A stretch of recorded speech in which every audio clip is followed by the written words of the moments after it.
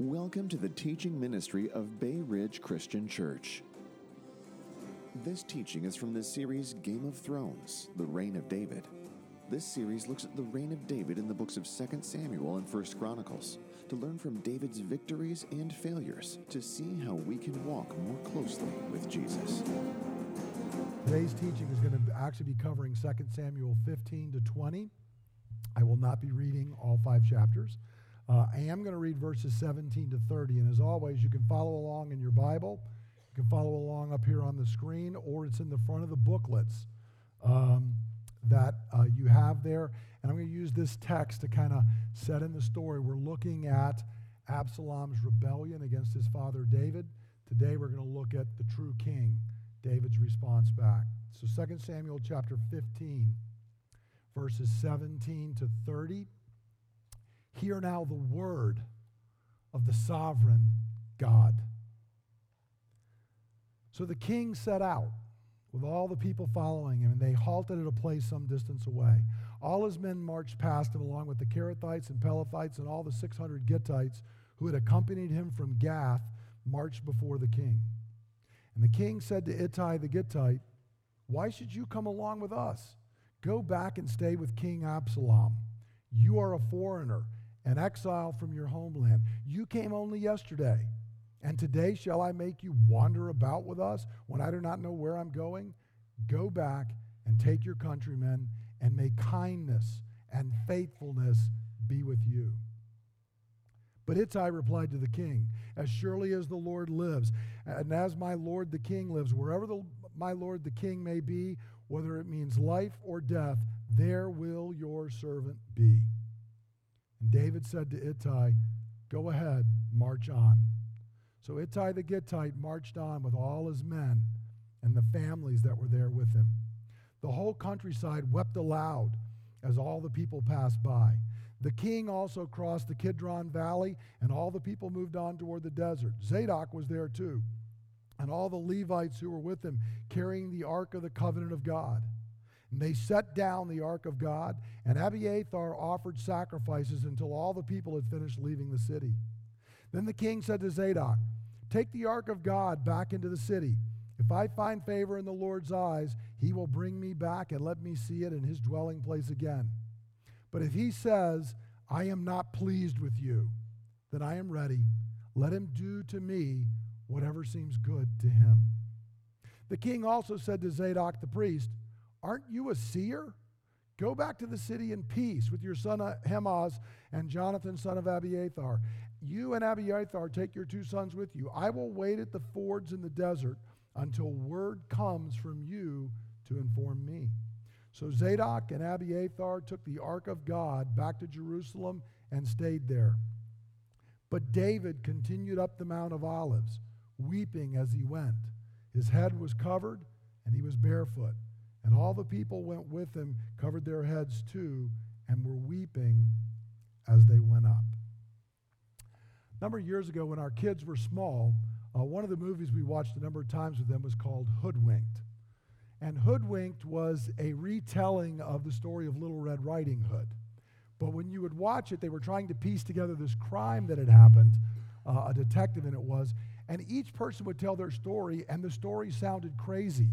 They made no sense.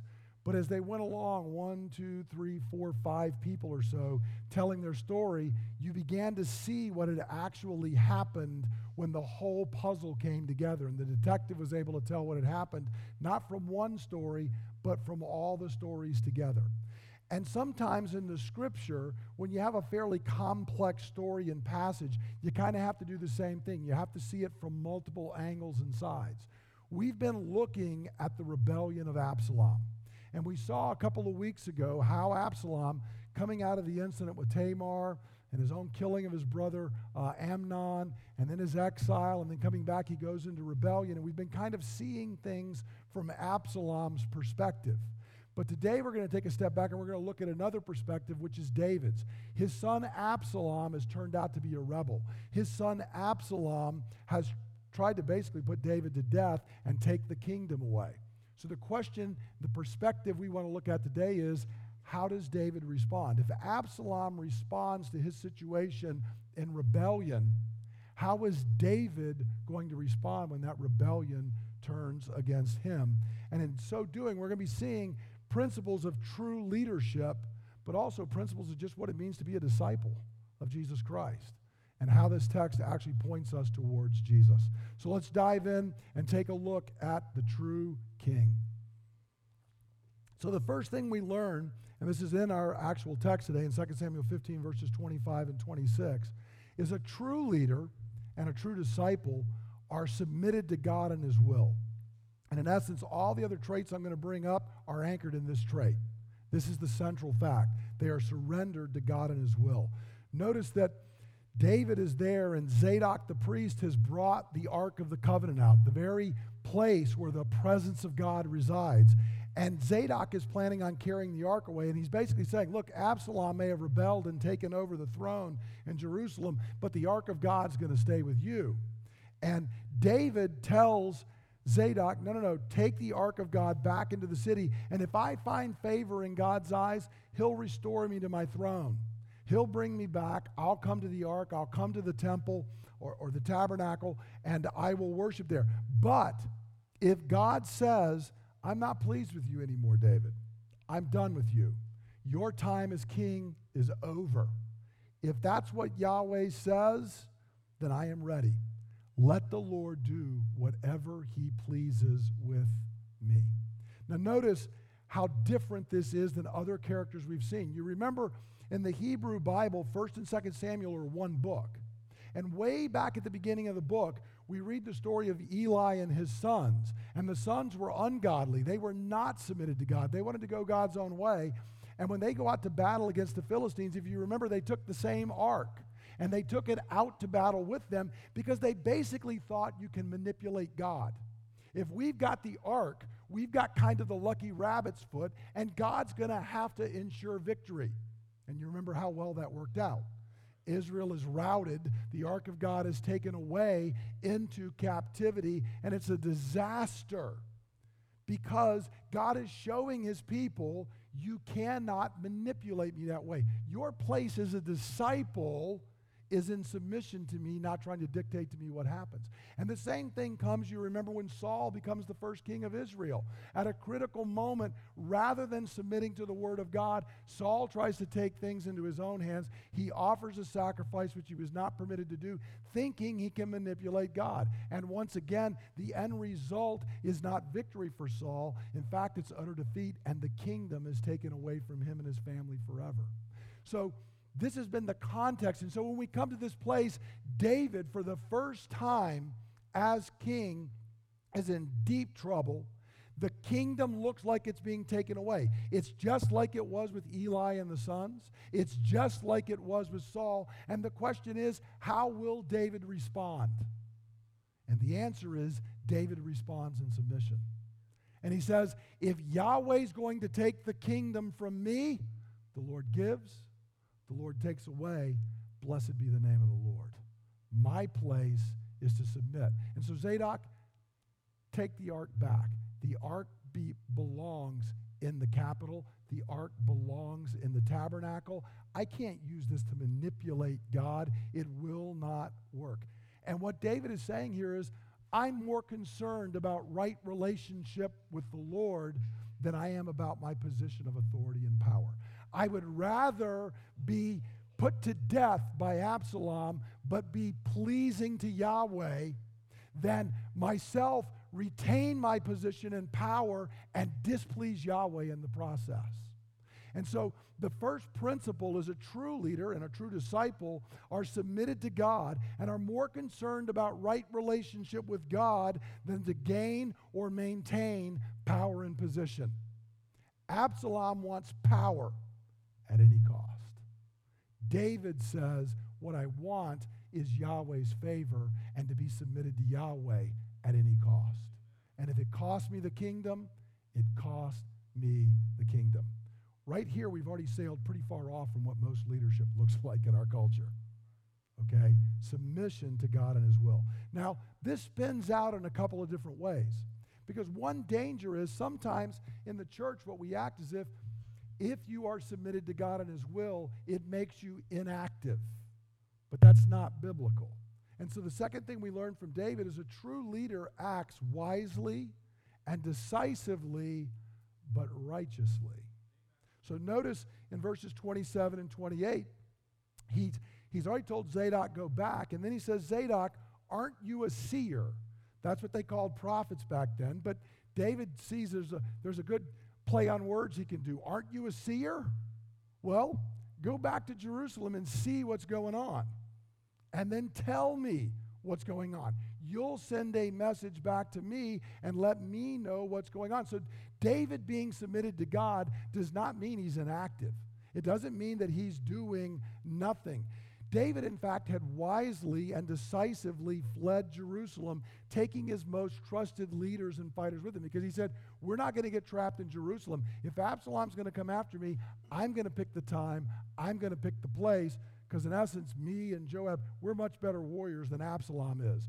We're going to pick the time and place of our battle. So this being submitted to God is not inactivity. David's willing to work. And in fact, he goes on and does the same thing in verse 31, which is just past where the section we read ends. David's told in 2 Samuel 15:31, Ahithophel is among the conspirators with Absalom. Now, Ahithophel, we're told in 2 Samuel, is considered the wisest man around. He was David's wisest counselor. They said when Ahithophel speaks and gives you advice, it's like God himself has spoken. So David realizes this is trouble. This guy is on Absalom's side, and he is wise. So David doesn't just say, well, that's the way it is. Notice in verse 31, David prayed, O Lord, turn Ahithophel's counsel into foolishness. I'm submitted to you, and if your answer to my prayer is no, then I'll drink the cup. But I'm asking you, turn this guy's wisdom into foolishness. Thwart what is going on here. Furthermore, if you keep reading in 2 Samuel 15, there's another guy named Hushai the Archite, another foreigner that has rallied to David. And he comes and David says, listen, I got enough guys around me. What I need you to do is you go back to Jerusalem. You be another set of eyes. You figure out what's going on, and you can work with Zadok, and you can get information to me. And in fact, Hushai goes back, and in the providence of God is the guy who, when Ahithophel gives very wise advice, Hushai says, nah, that's not so good, and gives different advice that ends up being the undoing of Absalom. So note that David, in all of this, is acting wisely and decisively. But notice what David is not doing. He's not acting unrighteously in any way, shape, or form. David's submission to God, his character as one who is submitted to God, is why David had never rebelled against Saul. When Saul had sinned against David, when the Spirit of the Lord had left Saul, even after David was anointed and David had delivered them from Goliath and David had led the armies, and all those times, David never rebelled against Saul. Because David says, I'm a leader, I'm going to act decisively, I'm going to act wisely, but I will not act unrighteously. I will not do that which God says is sin. David refused to do evil so that good might result, but rather, even in his actions, he's always trusting God to sovereignly bring him to the throne in his own time and his own way. And the same thing here. I'm going to act wisely and decisively, but God will either restore me to the throne or he won't. And whichever way he does, blessed be the name of the Lord. So a true leader and a disciple should act decisively, should act wisely, but we always restrict our actions so that they are righteous. We refuse to do evil to gain or maintain power. We do not sacrifice truth. We do not sacrifice righteousness in the quest for power. Absalom did, but a disciple does not do that. And the sign that I'm willing to do that I'm willing to do evil because I have good ends in mind, the sign that I'm willing to cut corners in my obedience to God's will in order to gain or maintain power, is actually a sign that I'm not trusting Yahweh. I'm not being submitted. Rather, the primary thing for me is not right relationship to him and obeying him. The primary thing for me is getting the power, and then we'll resolve the other stuff later. David refuses to do that. Third thing, David shows us that a true leader, a true disciple, does not respond in kind to the sinful actions of others. Just because someone else sins, he doesn't do a sin back. Now this, I'm not going to be able to read the text because it's too long, but in 2 Samuel 16 we see this. As David leaves Jerusalem, in 2 Samuel 16 verses 5 to 12, a man named Shimei comes out. And Shimei is a Benjamite. He's not happy with David. He likes Saul. And so as David's going along weeping, Shimei is hurling curses down at David. And he's screaming at David. He's saying, "You dog, you're getting what you deserve." And he's actually lying about David. He says, "You are a man of blood. You did this kind of stuff to Saul, and now it's come back on your own head. You deserve everything that's happening to you," as King David walks by. Well, one of David's companions, Abishai, Joab's brother, he's one of the leaders, says, "This guy's a dead dog. Who's he to talk that way to the king? I'm going to go up there and chop his head off." And David says, "Stop that. What is that guy? We don't behave in that manner. The Lord's told him to say these things, and maybe God's going to see the insults being hurled at me and the way I'm responding, and he'll restore me to my place. But don't touch that man." David is unwilling. He refused to respond with sin back to Shimei's sinful actions. Shimei spoke wrong words. He spoke them in the wrong spirit. He was not showing any deference to Yahweh's anointed David. All of that was wrong. David knew it was all wrong, but he's not going to respond back in kind. He's trusting God to deliver him. But here's where the real challenge comes. It's hard when you're David and you're down and this guy Shimei is kicking you. But David passes that test. But you know where people usually fail is not when the chips are down, but when they come back to power. Sad to say, the church, read the history of the church. People who suffered persecution, when they come into power, they're going to get their pound of flesh back. So when David's restored to power, what's going to happen? Well, in 2 Samuel 19, he goes back into Jerusalem, and Shimei realizes, I'm in trouble. I cursed this guy. I said all this horrible stuff, and he won. I thought Absalom was going to be the king, so now what am I going to do? So he goes out, and he throws himself down, and he says, David, I was a fool. And Abishai is right there again and says, this dog cursed you, and now's the time to get your revenge. And David once again says, what do I have to do with you? I am not of that spirit. I am not that way. I will not take revenge against Shimei. And he takes an oath. He says, as surely as the Lord lives, I'm not laying a hand on you. I'm not going to do that. I will not take revenge, even if you had sided with the one who was trying to take the kingdom away.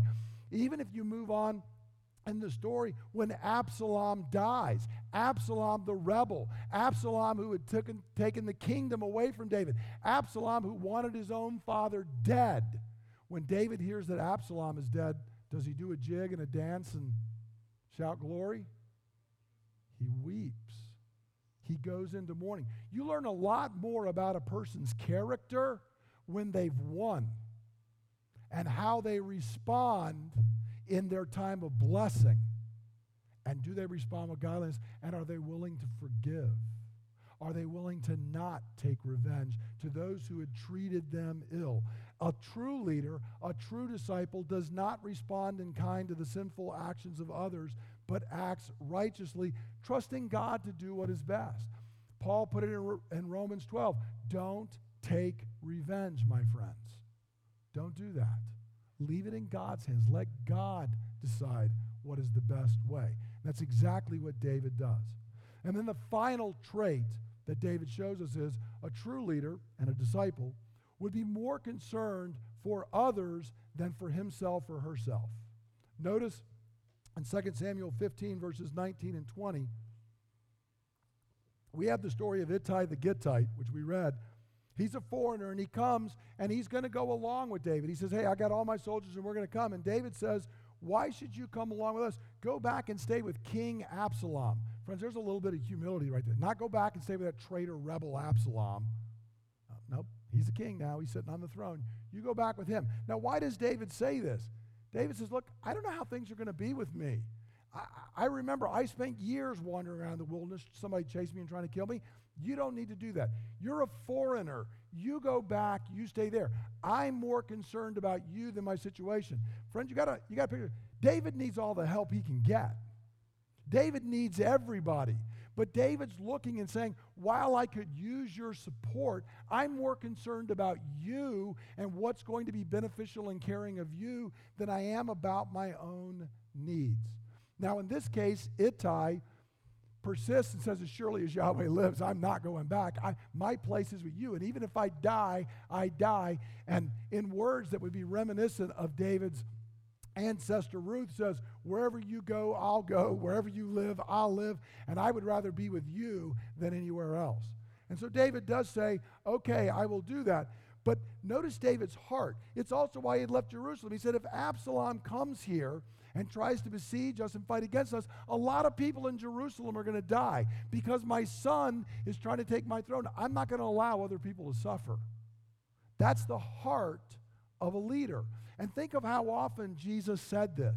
He stressed this over and over again in his teachings and in his actions. Just one place in Luke chapter 22, verses 25 and 26, Jesus says to the disciples, the kings of the Gentiles lord it over them, and those who exercise authority over them call themselves benefactors. That basically means, aren't you all lucky to have me up here bossing you around? That's their attitude.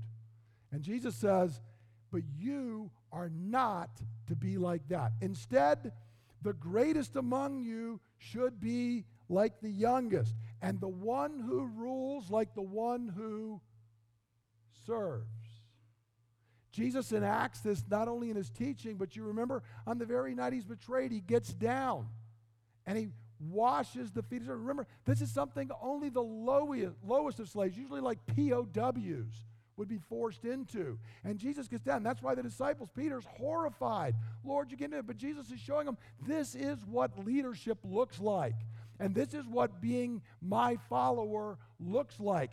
You're not about lording it over. You're about servanthood. Paul in the great hymn in Philippians 2 tells us that Jesus, though he is equal with God the Father, humbled himself, took the very nature of a servant, of a slave. And when he did that, he continued to go lower still and humble himself right down to the cross. Because as the supreme leader, he was the supreme servant. If someone does not understand that the leader is the servant, do yourself a favor and flee from them. Have nothing to do with them. See, this is the opposite of what Absalom did. Absalom's got lust for power. He's going to grab, and whoever else suffers along the way, that would be their problem. And then they should count themselves lucky to have such a decisive leader. David, following after Jesus, the God-man who came and served us even to the point of death, David says, I would rather die. I might suffer. I'm not going to have others suffer for me. A true leader and a true disciple puts the needs of others above their own needs. Now notice all of these ways that we're talking about, David is being a true leader. He is submitted to God and his will. And then that actually flows out into acting wisely and decisively, but righteously, within limits. He does not respond. When someone sins against him and he has power, he doesn't respond back in sin, but rather he restrains himself in his behavior back. And he is concerned more for others than for himself. And think how that is the exact opposite of Absalom the rebel. Absalom could not be more different.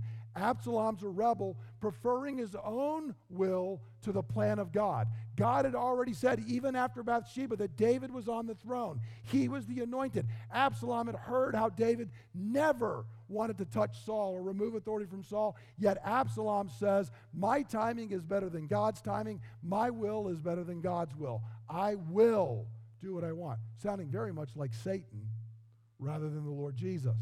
Secondly, Absalom acts decisively and actually gets wise counselors around him, but he is not righteous in his actions. He is not restrained in any way because he's ruled by his lust for power and he will not accept limits to his actions. What I want, that I will do. That's what drives Absalom. Absalom allows the sins of others to simmer. Absalom was right. What Amnon had done to Tamar was wicked and should have been judged. And David not judging it was a sin against Tamar and also against Absalom. And then when David is so indecisive the whole time, Absalom has killed Amnon, and he doesn't deal with that. And then he's off in exile. And then David, you remember the whole thing where he halfway restores him and all that. All of that was sins against Absalom. But rather than taking those things to God, rather than allowing God's Spirit to work in his heart, Absalom stews over them. And the more he does, the more rebellion grows in his heart. And the more Absalom is going to respond in kind. David, you weren't a good leader. You've caused this rebellion, and now I'm going to deal with you. So that's the exact opposite of what a leader does. We don't respond that way. And then finally, Absalom's only concerned about himself. Remember, Ahithophel had given a plan where only David has to die. Nobody else has to die. Absalom follows a plan where the whole army's got to get wiped out. Because Absalom doesn't care. He only cares about himself. So there's this huge difference. Now, the last thing I want to show is, of course, the real reality here. Who's the real true king? I call this teaching the true king. Who's the real true king? It's Jesus. Because David's had a lot of times where he's not being a good king himself. But David here is being a pointer to the Lord Jesus Christ. Now, I want to show this in the text. I don't know if it caught your ears when we read it. But notice what happens to David as he's forced outside the city of Jerusalem. We read in verses 30 and 31, David continues up the Mount of Olives. Anybody remember anybody else who went up to the Mount of Olives when they were betrayed? Weeping as he went. His head was covered and he was barefoot. And all the people with him covered their heads too and were weeping as they went up. And now David had been told Ahithophel is among the conspirators with Absalom. So David prayed, "Oh Lord, turn his counsel into foolishness." Notice the parallels. David and David's son, the Lord Jesus, are both betrayed by those who are close to them. Both saw the attempt to kill them and to remove them from God's throne, God's will, God's place for them. Both of them, in that moment of betrayal, end up on the Mount of Olives. Both of them end up on the Mount praying to God to deliver them and to bring them through. And for both of them, everything appeared to be lost until God miraculously intervenes to save and deliver them and their followers. Both of them are rejected by people in their own house. It's David's own son Absalom that has rebelled against him. We're told in John chapter 1, Jesus came to those who were his own, and his own did not receive him. But amazingly enough, almost every person we're told following David in this chapter is a foreigner, is a Gentile, is one who is outside the covenant people of God. And who gets drawn into the Lord Jesus? It is people from every tribe and language and nation and tongue, and they are following after him. And then amazingly enough, both of them extend mercy to the very people who have been traitors to them. David forgives Shimei. Jesus on the cross cries out, "Father, forgive them. They don't know what they do." And sadly, in both cases, the traitor, Ahithophel and Judas, when they realize their plot has failed, go off, put their affairs in order, and hang themselves. Identical. All the way down. Because here's the point. David's greatest legacy is not that he was restored to the throne, but that he's the ancestor of the Lord Jesus Christ. David's legacy is that Jesus is going to come. And so what we see in this story is Absalom is willing to do anything to get the throne and build a legacy for himself. Remember, he's building monuments, he's doing all this because Absalom wants a legacy. But in his rebellion to secure a legacy, he loses his legacy. David submits to God, accepts God's plan, and his legacy is the Lord Jesus Christ. Because that's what happens when we submit to God. A true leader, a true disciple, we find our legacy not in our power, not in our position, not in what others say about us, but rather what God says about us. Rather in being a pointer to Jesus, the true King. You want to be a leader? You want to be a disciple? Our job is really simple. Point to Jesus. That's our job. No matter what situation we're in, no matter where we're at, no matter what others are doing, it's pointing back to Jesus. That's what we're called to do, and that's absolutely what David does. So how do we apply this? And then we're going to respond today in a little bit of an unusual way by having a water baptism. What do we do? The question for us that comes out of this text is, do I submit to God in my daily attitudes and actions? At its core, this story of David and Absalom that runs for chapters, actually from 13 all the way through 20. At its core, it's a story of submission to God versus rebellion against God. That's what's being presented to us in the text. Absalom acts out of rebellious motives and desires. Absalom's actions are controlled by the sin of others, by his own pride, by his lust for power, and by his desire for legacy. This that you see on the screen, this is what motivates Absalom. That's what drives him. On the other hand, David acts out of a heart submitted to God. And the primary thing there is a heart submitted, but what that means is he acts decisively, but not unrighteously. He will limit what he's doing. He does not let the sin of others cause him to sin, because a true leader, a true disciple does not respond in kind to the sinful actions of others. And finally, David, and a true leader, is concerned more for others than he is for himself. So consider that list right there, juxtaposed against Absalom, who we'd looked at the time before.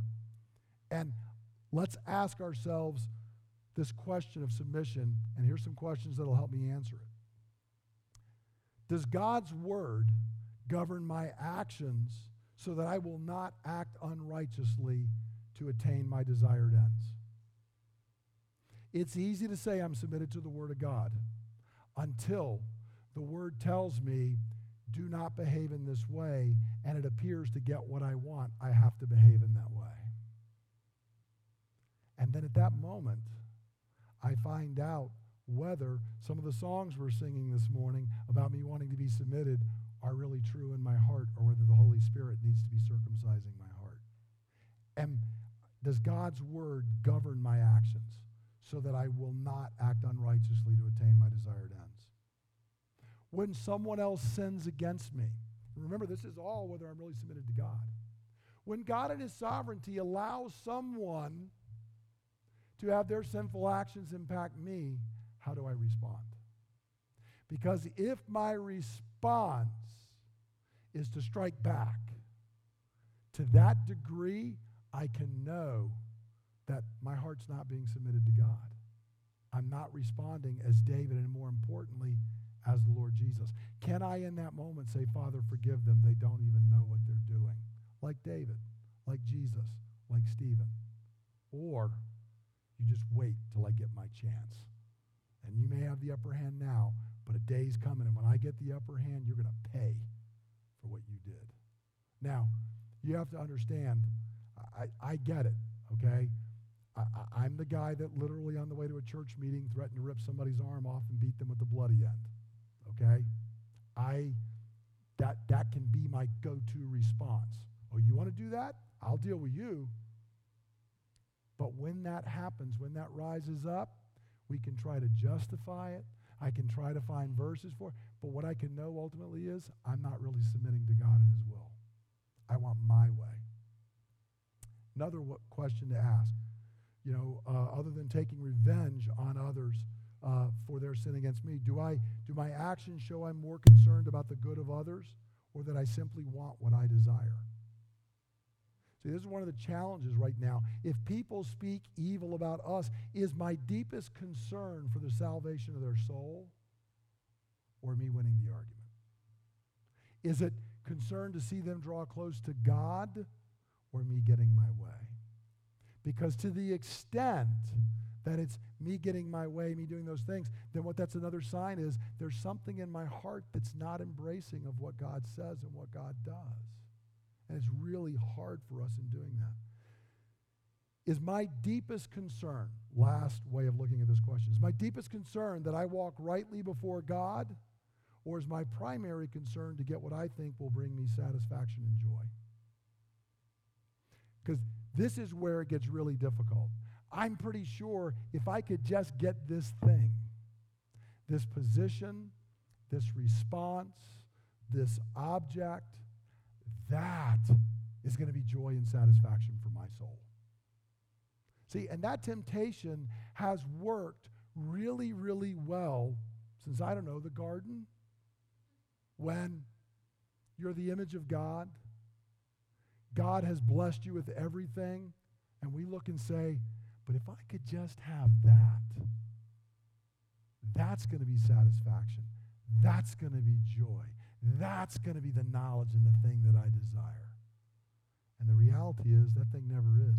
Satisfaction and joy is being submitted to Jesus Christ, not something else.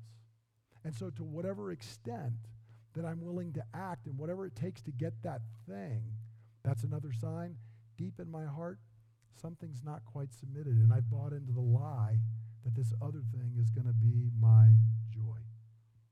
And I want to remind us in doing this, I want to speak the gospel to us.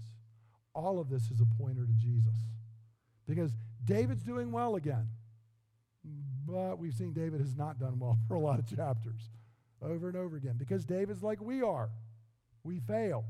But he is a pointer to Jesus Christ. And Jesus is the one who perfectly submitted in your place and in mine. So as the Holy Spirit reveals areas where I'm not submitted, that's not a cause for despondency and despair and turning away. It's another chance for us to go back to Jesus. It's another chance for us to look to him. And the key to submission is fixing our eyes on him. You remember in Hebrews 11, I'm not going to put the text up, but Hebrews 11 goes through the great hall of fame of faith, as we call. All these people who lived by faith and died by faith. And then it goes into chapter 12, and remember there were no chapters back then, and we're told, therefore, since we're surrounded by this great cloud of witnesses, let's run with perseverance the race that's marked out for us. And how do we do that? Set your eyes on Jesus, who for the joy that was before him endured the cross, scorning its shame, and sat down at the right hand of God. If you consider him who endured such opposition from sinful men, you won't grow weary and you won't lose heart. The key is always looking back to him. What you need is not me or some other Christian. What you need is not even the example. What you need is the Lord Jesus Christ. That is it. It's ultimately the gospel. The gospel to bring us to God. And then even in my sanctification, when I find out, boy, I'm seeing a lot more Absalom in me this week than I'm seeing of the way David was, it's a pointer back to Jesus. Lord, I need to set my eyes on you. I need you to do a work in my heart by the Holy Spirit. And to thank God, first off, that he's the payment for my rebellion. And then secondly, that he's the solution to my rebellion, to extract it out of my soul. To be, in short, as Scott was reminding us last week, like Peter, not like Judas. When you wake up and you find that you've denied and you've betrayed, the good news is our King is forgiving, not vengeful. And it's to be a driver to take us back to Christ, to take us back to the gospel. Because thanks be to God, when you come to him and say, I fell short, our God hears our cry. In David's moment of need, he heard and he delivered David. Because in Jesus' hour, when Christ prayed out, the Father said, no, you're going to bear the cup. He bore the cup so that we would be forgiven. So I encourage us, let's look to him. We're going to close with a word of prayer, and then we're going to have a water baptism where two young men are going to come forward. And water baptism is this act of obedient faith, God's pledge to us to make us his people and to keep and sustain us. And so we're going to do that in response. So let's do a word of prayer, and then we'll have the young guys are going to come forward and for their water baptism. Father, we are grateful for who Jesus is and what he's done. Lord, I'm grateful for my patriarch in the faith, David, that in his own struggles and failures and in his victories, when he's able to walk in obedience, Lord, we can see a pattern for ourselves. Lord, we are grateful for that, but we are especially grateful for the true King, Jesus, who never wavered, who never turned away, who drank every cup you placed in his hands. And Lord, we are grateful that he did that for us, and he did it for our salvation. Father, we pray that for each of us this week, as we go through our week, Lord, I pray we would act out of a spirit of submission, not a spirit of rebellion. That we would embrace your will rather than our own. That Jesus, we would follow your path, wherever that path would go. That our prayer would be, wherever you go, I will go.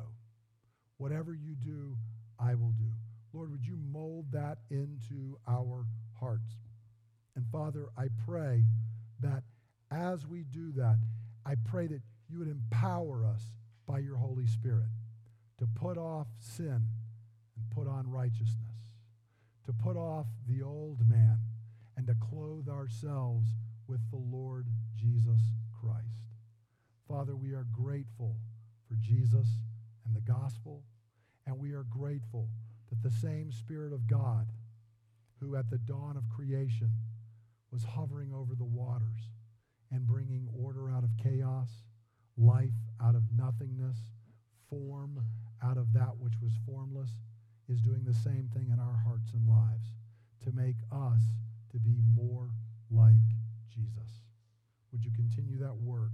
We pray in Jesus' name. Amen. So again, what we're going to do is two young guys, Elliot and Mitchell, are going to be coming forward to be water baptized. And I want to remind us of a couple of things as we're doing it, and we're going to need the microphone here. I'm going to explain just briefly kind of what we do, and if Ronnie, if I can get a couple of guys to come up and get the baptismal ready. We're going to do something that's a little distinct here, and we want people to understand what we're doing, which is their dad, Tom Parlett Jr., is actually going to be doing the water baptism. That's not because it's separate from the church. I've met with Elliot and Mitchell. We've given them materials. We've worked with them and talked with them. But we want to remind that God is covenantal not only in the church, but even among families, God is covenantal. And so I want to remind us, one of the things that some of our forebears in the faith said is whenever you're watching a baptism, you should improve upon your own baptism. Remember the vows that were spoken over you at your own baptism. And I want to remind in here for families, we have a responsibility to raise the next generation in the ways of the kingdom of God. And that's the reason that very often, most often, it's the dads doing the water baptism, because they are responsible to raise their children in the ways of the kingdom. And so these two young guys spoke and said they wanted to be water baptized, and it is an exciting day. So what we're going to do is they're going to come forward, and we're going to have a couple of people come around and pray for them. And so if you guys want to come right over here, we're going to have them pray for them. So any of the family members that are coming forward to pray for them, and then their dad's going to ask them a couple of questions, and then baptize them by the command of the Holy Trinity in the name of our Lord Jesus. So let's go ahead and we're going to pray for them. We encourage you to pray along with us. Anybody want to?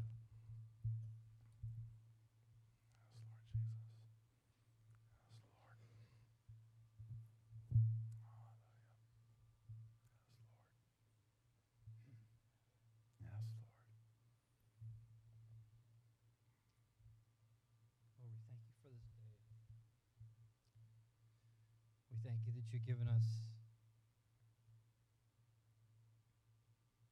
Elliot and Mitchell as a blessing. Yes, Lord. To our family. Take it up. Yes, Lord. I I thank you that there are two young men who desire to follow you.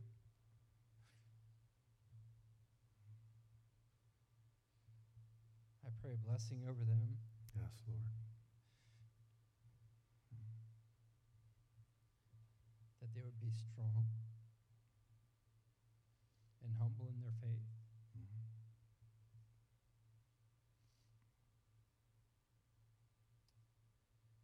I ask that you would help them to glorify you when they remember this day. Yes, Lord. As they set aside their old ways and are buried with you and risen as a new creature. Yes, Lord. They will be witness of your changing power and glory. Yes, Lord. As an example to those that are around him, that it's not by our strength, Yes, Lord. but your strength that you've delivered us. Yes, Lord.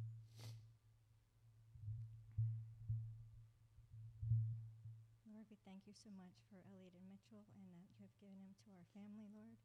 I just ask as they go throughout their days, Lord, that they would always serve you and they would serve others, and that they would remember this day, Lord, and you would bring it back to their memory in the hard times, and that they would just go before you all the days of their life. Elliot and Mitchell, I want to give you the best advice that I could give any man, and particularly my grandsons here, would be to love the Lord your God with all your heart, Yes, Lord. with all your strength, and with all your might, and your neighbor as yourself. Just plant that in your heart to stay. Live by it, stand on it, as you're standing on the Lord Jesus Christ. Yes, Lord.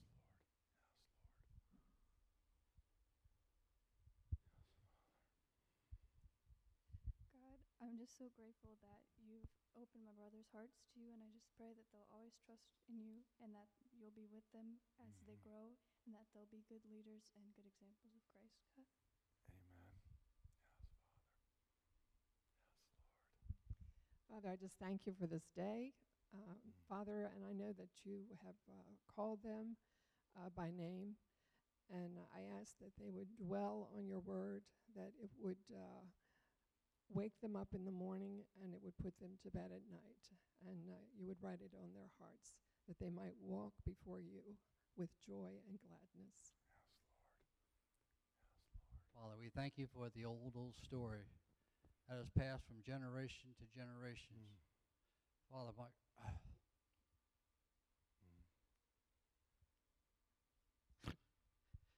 grandfathers, our grandmothers sharing the gospel way back, at least 4 generations or more, about the love of Jesus Christ. Yes, Lord. And now we're coming to another place of another milestone in the next generation that's coming forth. Seeing the foundations that are laid in individuals' lives, not just to do things, but to be more equipped, better able to be witnesses for the gospel. So we pray that Elliot, Mitchell, as they have accepted the knowledge that they need to bury the old nature in accordance with your word, bury that acts of flesh, and each time it would try to rise, they would put it back in its place by the word of God, not by a word of man, but by the word and precepts of God. Yes, that their generation would be strong, that they would pass on the truths to the next generation. Yes, Lord. And to the generations beyond themselves, Yes, we Lord. pray for the Yes, blessings Lord. of Christ to be upon Yes, them. Lord. That way for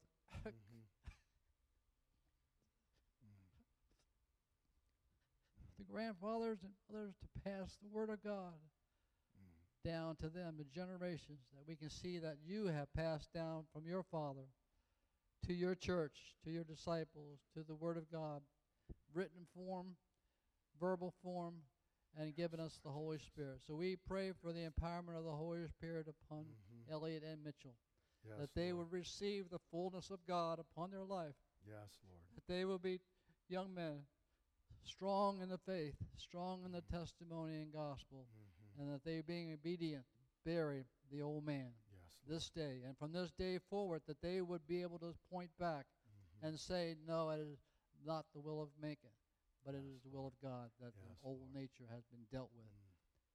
Be taken back in Jesus' name.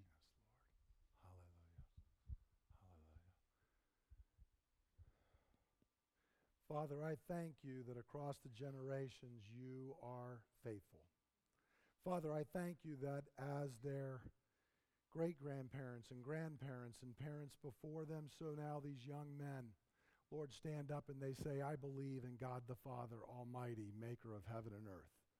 And I believe in Jesus Christ, his only begotten Son, our Lord, who is conceived by the Holy Spirit, born of the Virgin Mary, suffered under Pontius Pilate, was crucified, dead, and buried.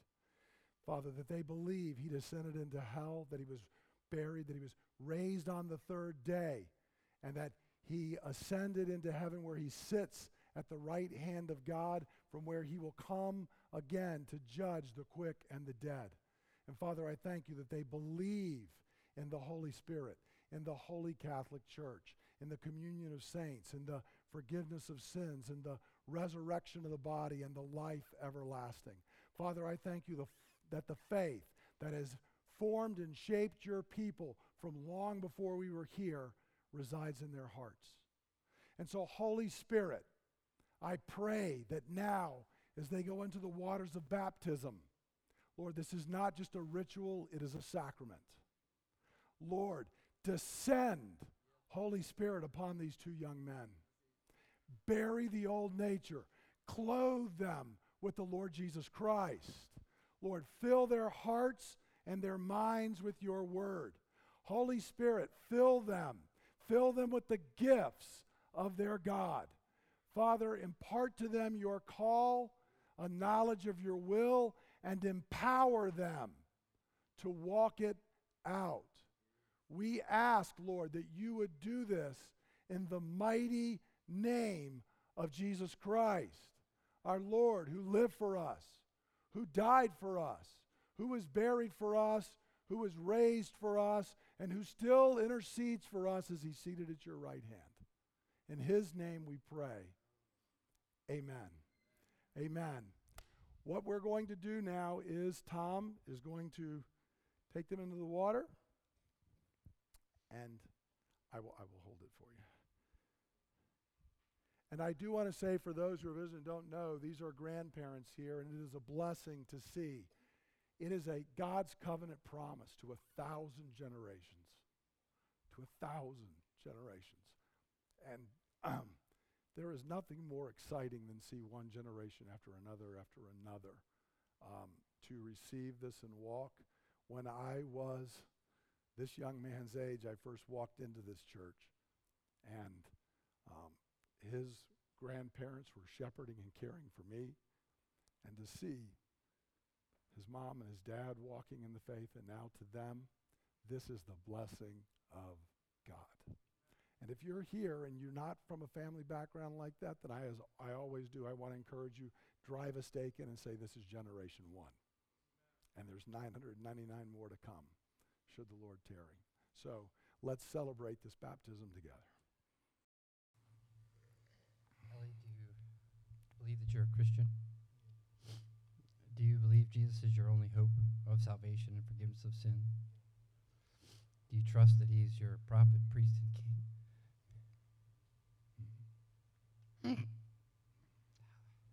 Hallelujah. Why do you want to be baptized? Because God commands us to be. So in obedience to Jesus, you'd like to be baptized.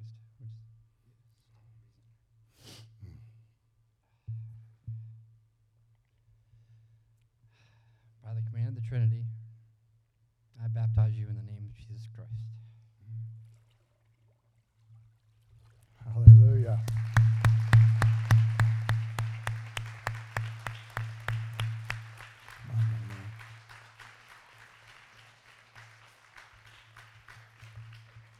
Hallelujah.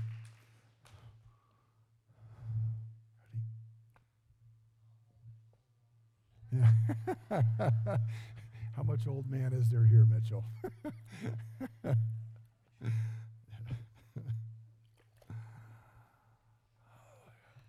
You got the questions early, so Mitchell, are you a Christian? Yes. Do you believe Jesus is your only hope of salvation and forgiveness of sin? Yes. And do you trust that he's your prophet, priest, and king? Yes. Why do you want to be baptized today? Because Jesus tells us to. So in obedience to Jesus Christ, we're going to baptize you. By the command of the Trinity, in the name of Jesus Christ, I baptize you. Amen. Hallelujah. Hallelujah. Hallelujah. Let's stand together. We're going to conclude with a word of benediction. I encourage you to reach out by faith and receive the blessing of God, and then come get some water on you by hugging these young men as they have taken this act of obedience and faith. Now may God himself, the God of peace, sanctify you through and through. May your whole spirit, soul, and body be kept blameless until the coming of the Lord Jesus Christ. The one who calls you is faithful, and he will do it. Go forth in the blessing of God through the Lord Jesus Christ. Amen.